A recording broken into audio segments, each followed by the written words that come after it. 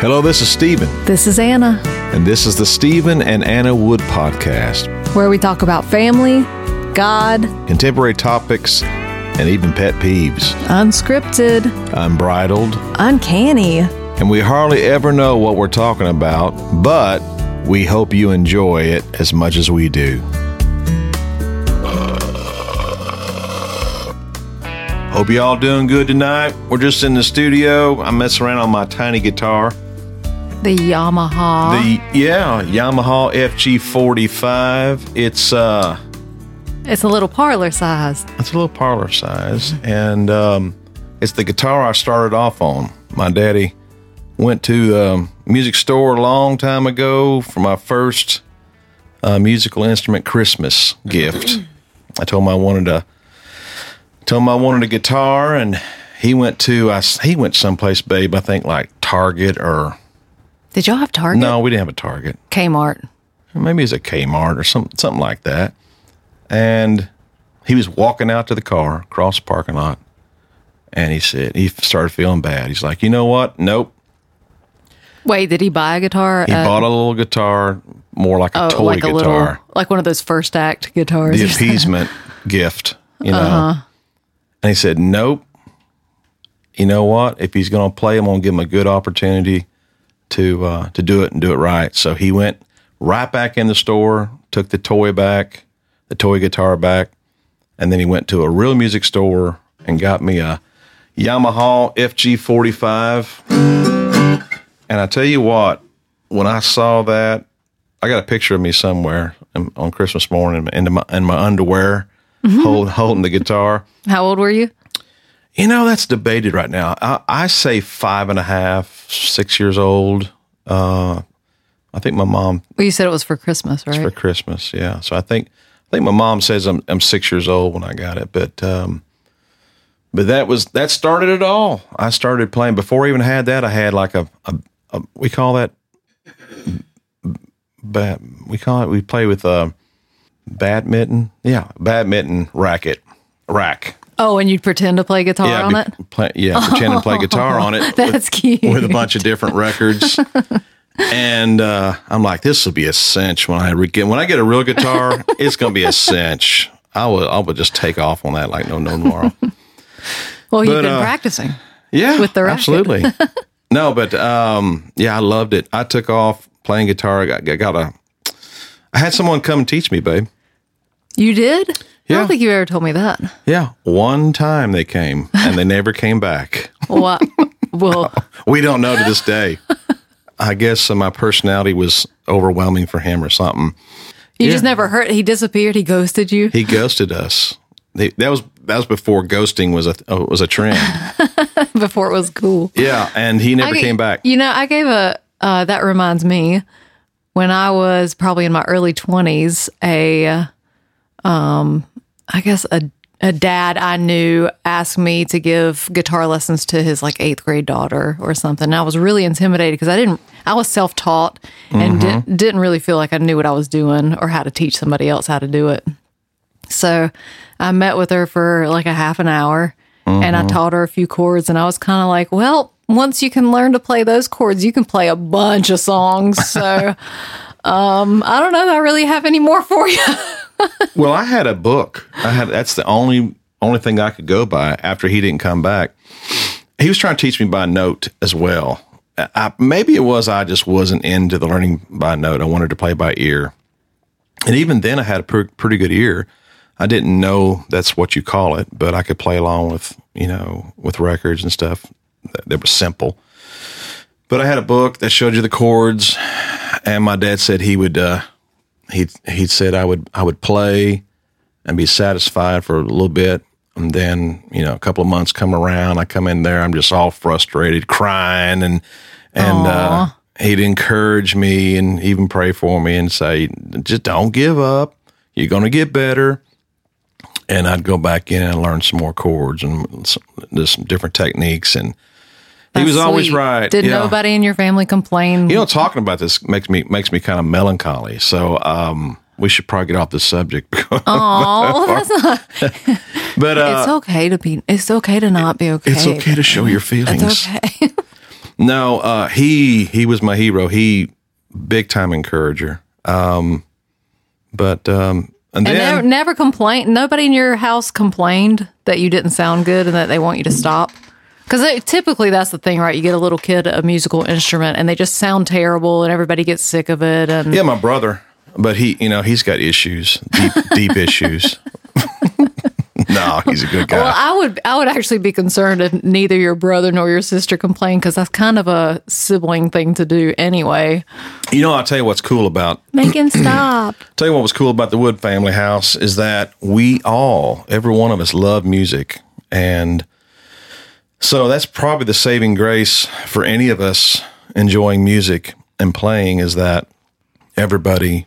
I'm not saying that they'd all just huddled around when I started to sing. Please sing another one for us. We enjoyed that one. No, it was pretty cool because we all went to concerts, and but when my mom got her piano, she says it's for her Christmas. My mind is thinking it was for her birthday, but they rolled that thing in.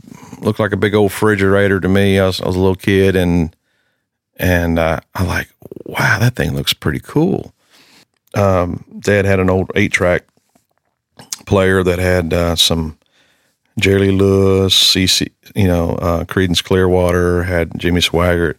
So Jimmy Swaggart was the one that stuck out the most as far as playing the piano and top end on banging it on the top end. So anyway, I'd set that up on top of the piano and try to mimic what I hear on those 8-tracks. And I would just take the ear that I had for music and just start picking out chords. And in a couple of years, I was playing from a church, babe. That's incredible. Mm-hmm. Now, before your mom got her piano, had you tinkered around on the piano at your dad's church? Well, my dad wasn't pastoring at that time. Oh, okay. Mm-hmm. So we went back then. They had music stores in the mall. And so they had these big old Lowry organs with, 100 buttons on it and lights and everything. So it was fascinating to see that kind of stuff. But I really wasn't drawn to it. But when the piano came in, it was there 24/7 for me to learn, for it to somewhat introduce itself to me. I'm like, I think I enjoy this better than guitar. I didn't lay the guitar down, but I focused on the piano. And ever since then, I've just been so rich, just millions coming in. Well, that's how it is for musicians. Yeah, musicians, it is not, you don't start playing guitar because you want to make a bunch of money. Maybe you want to meet a bunch of girls, but you don't really start playing guitar because you're going to be it's because it's the love of the music,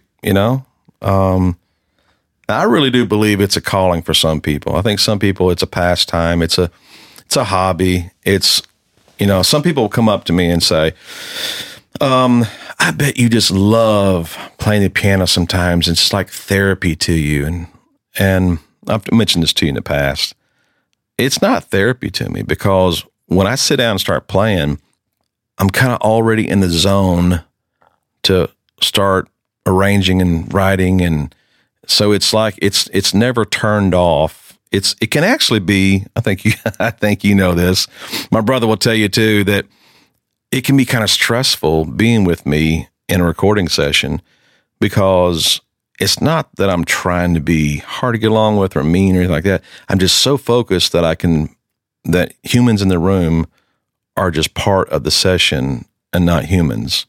That sounds I'm making myself sound pretty mean. I've had to apologize to my kids like Jonathan and Justin, after a session when they were growing up, teaching them how to play music, whatnot. I had to apologize, say, guys, I didn't really mean that. I just want you to be a good player. And they're like, Dad, I know. You just want to be, we're where we are today because of how you did. But, it's just so weird. I don't know. I'm a recovering perfectionist, though there's no such thing. Wait, we camouflage that with the word excellence, I just believe in excellence. Achievement. But, so how did you start out playing guitar and singing, babe? Oh, well, I grew up in the church too. pretty much at church every time the doors were open, which included choir, children's choir, and then I got older and went to youth choir. And then even as a young adult, I sang in, the church choir. I loved it. But when I got to middle school, I had the opportunity to join the band in school, like everybody does. So I chose the trumpet for my instrument. So that was my first foray into playing an instrument. Well, you got the lips for them. Well, for it, not for them. It takes a workout. So I switched to tuba. Then partway through middle school, I switched from trumpet to tuba, and the tuba. That's where you lost all your friends, right? I didn't really have all that many friends. I wasn't all that interested in that. We talked about this. You're like me, where we weren't necessarily popular, but everyone knew us and liked us. But well, we you were at a much bigger school than I was at a school where everybody knew everybody. Nobody could pass under the radar not being known to some level. But. Well, my ninth grade I was, but 10th on to 12th, I think we had 87 people in our high school graduating class. 87? Mm-hmm. Oh. 87, 88, or something like that. Well, I'm sure everybody did know you. I got best dressed and most talented. That is not surprising. Well, the best dressed part's not very difficult because it was a pretty country town, and I was dressing like I was on an episode of Miami Vice. I got most likely to succeed and best smile. Oh, I can see that. Everybody starts somewhere, babe. It's fascinating. So fascinating. Well, I quit playing tuba, and I didn't finish my music history. I switched to tuba, but I also was the student assistant in the percussion class. So I really fell in love with playing drums. Uh-huh. And so I would set up a drum set in my bedroom with my textbooks. And my brother did play in the marching band playing snare. So I would use his practice pad and my textbooks, and I would use pieces of paper for the cymbals. And I'd play with Beatles songs because the drums are pretty simple. I wish you had some videotape of that. But then when I got to high school, I told the band director I wanted to switch to percussion, and he said no. And I said, well, then I'm going to quit. And he was like, okay. I was in jazz band when I was in middle school. I was playing bass guitar. I was in jazz band playing bass on my tuba because I wouldn't buy a bass guitar. That was the year you had no boyfriends. Like every year. No, listen. Yeah, she's pretty, man. But dude, she plays tuba. Tuba's awesome. I should have switched to accordion. What's funny about the whole thing is that sometimes in life there's perfect timing for your calling or leading you in the path that you should go. Like, for instance, I raced motorcycles, I was in football, and I was different things. And then just something happened where the whole motorcycle thing went out. When I say motorcycle, I really mean a mini bike. And I got first place most of the time. And the reason I got first place most of the time is because a lot of the times there was no one else competing against me. Yeah. So, strategy. Uh-huh. Yeah. So I would flatten their tires. There's kids around my neighborhood. I flatten their mom and dad's tires. I'm kidding with you. Naturally. I did do that one time, though. So when I was a kid, right on purpose, yeah. So there was someone that lived next door to us. Mom and dad said they were druggies. Oh, Lord. That was a big word back then, druggies. And so I'm like, I don't like drugs. I was a little kid thinking, I don't like druggies. I don't like drugs. I don't like drugs and druggies. So I thought the best way to get them is go flatten his tire. Then they'll quit using drugs. So I'm over there in his driveway, flatten his tire, letting all the air out of it. And a cop comes right by. He goes, boy, what are you doing? And I immediately started crying. And he said, where you live? And I said, over there, right next door. He goes, come on over here. He pulled his car in over there. He says, are you Barb Wood's son? And he knew my mom some way, somehow. And so he let me off. I didn't have to do any time for it. But I didn't do it. Bet you didn't do that again. That was actually a good time, a good age to get caught doing something like that by the police and realize, this could be a bad choice of a career. So it's really cool and interesting to see how paths that you go down that leads you and forces you down this certain path. It's not that you were going unwillingly, but you were going in the direction that I call it my faith in God, that he's leading me this direction to play music and to do it for a living too. It's really interesting though, how some people have a ton of options and music's just part of it. For me, it was, sure, I could have done other things, but I may have loved music so much that I thought that it was my only option. So that's one way of looking at it. Well, you were probably had a little bit of tunnel vision. Not me, babe. You know me. I'm not tunnel vision. I think you were a prodigy. Well, I appreciate that. Thank you for that compliment. Well, I'm take it how you will. You can take it as a compliment. That's a joke. That's a joke. Truly, not that many people at the age of 5 fall in love with something that then can become a career. 5-year-olds might know the name. Like today, I was talking to another mom. She said her little boy knows the name of every construction piece of construction equipment, excavator, and all the things. And she's like, I don't even know what these things are, but he knows the name of every single one of them. Well, okay, maybe he'll grow up to be a contractor, or maybe it's just a little fixation he has, but not very many people are like you where you stick with it. There's a guy a friend of mine in Nashville.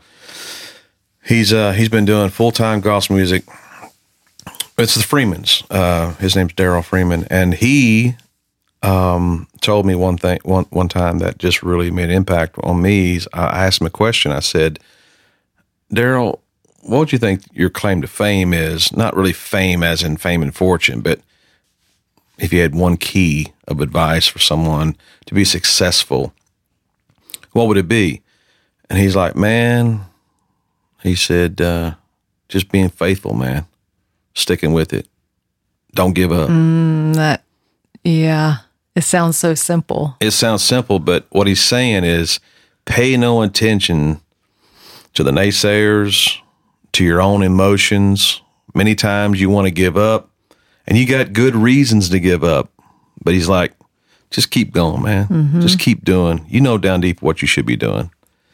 And man, that was just, I was waiting for some, business-minded answer from him. Well, what we do is we do this right here. But he was just like, just stay faithful, man. And they went through some rough times during COVID. A lot of musicians went through some tough times during COVID. And they're still out there today. A lot of people dropped off the map in every kind of genre of music, not just gospel. Yeah, it's pretty interesting to see tough times. What's that? We talking about that? What's that saying? Tough times bring. No, you know what it is? Yes.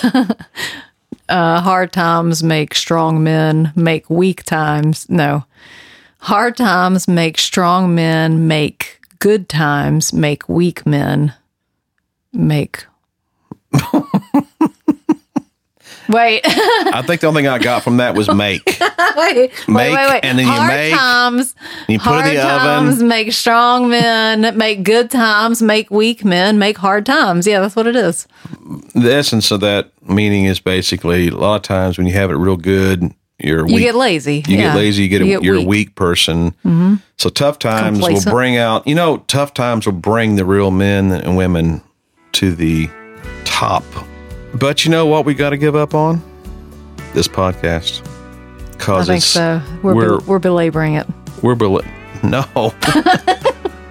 No, we're toward the end here. And we just want to say thank you guys for showing up again and hearing us. We talked about some things that mostly about music, but I just want to encourage you, don't give up. If there's a dream you have, if there's something that's on your mind for 2024 that you say, you know what, this year I'm going to do it. I also say this, there's nothing magical about 2024. It's no different than 2023. Now, you can be in a better position, if you're incarcerated, you can't go out and start your business, but when you get out, you can. But my point, if you have all the options that you can get out there and do what you want to do, then do it and don't give up. Don't look back. Keep on keeping on. Be faithful. Well, we love you guys. We'll talk to you another time, another day. Another hour. On the Stephen and Anna Wood podcast. Bye.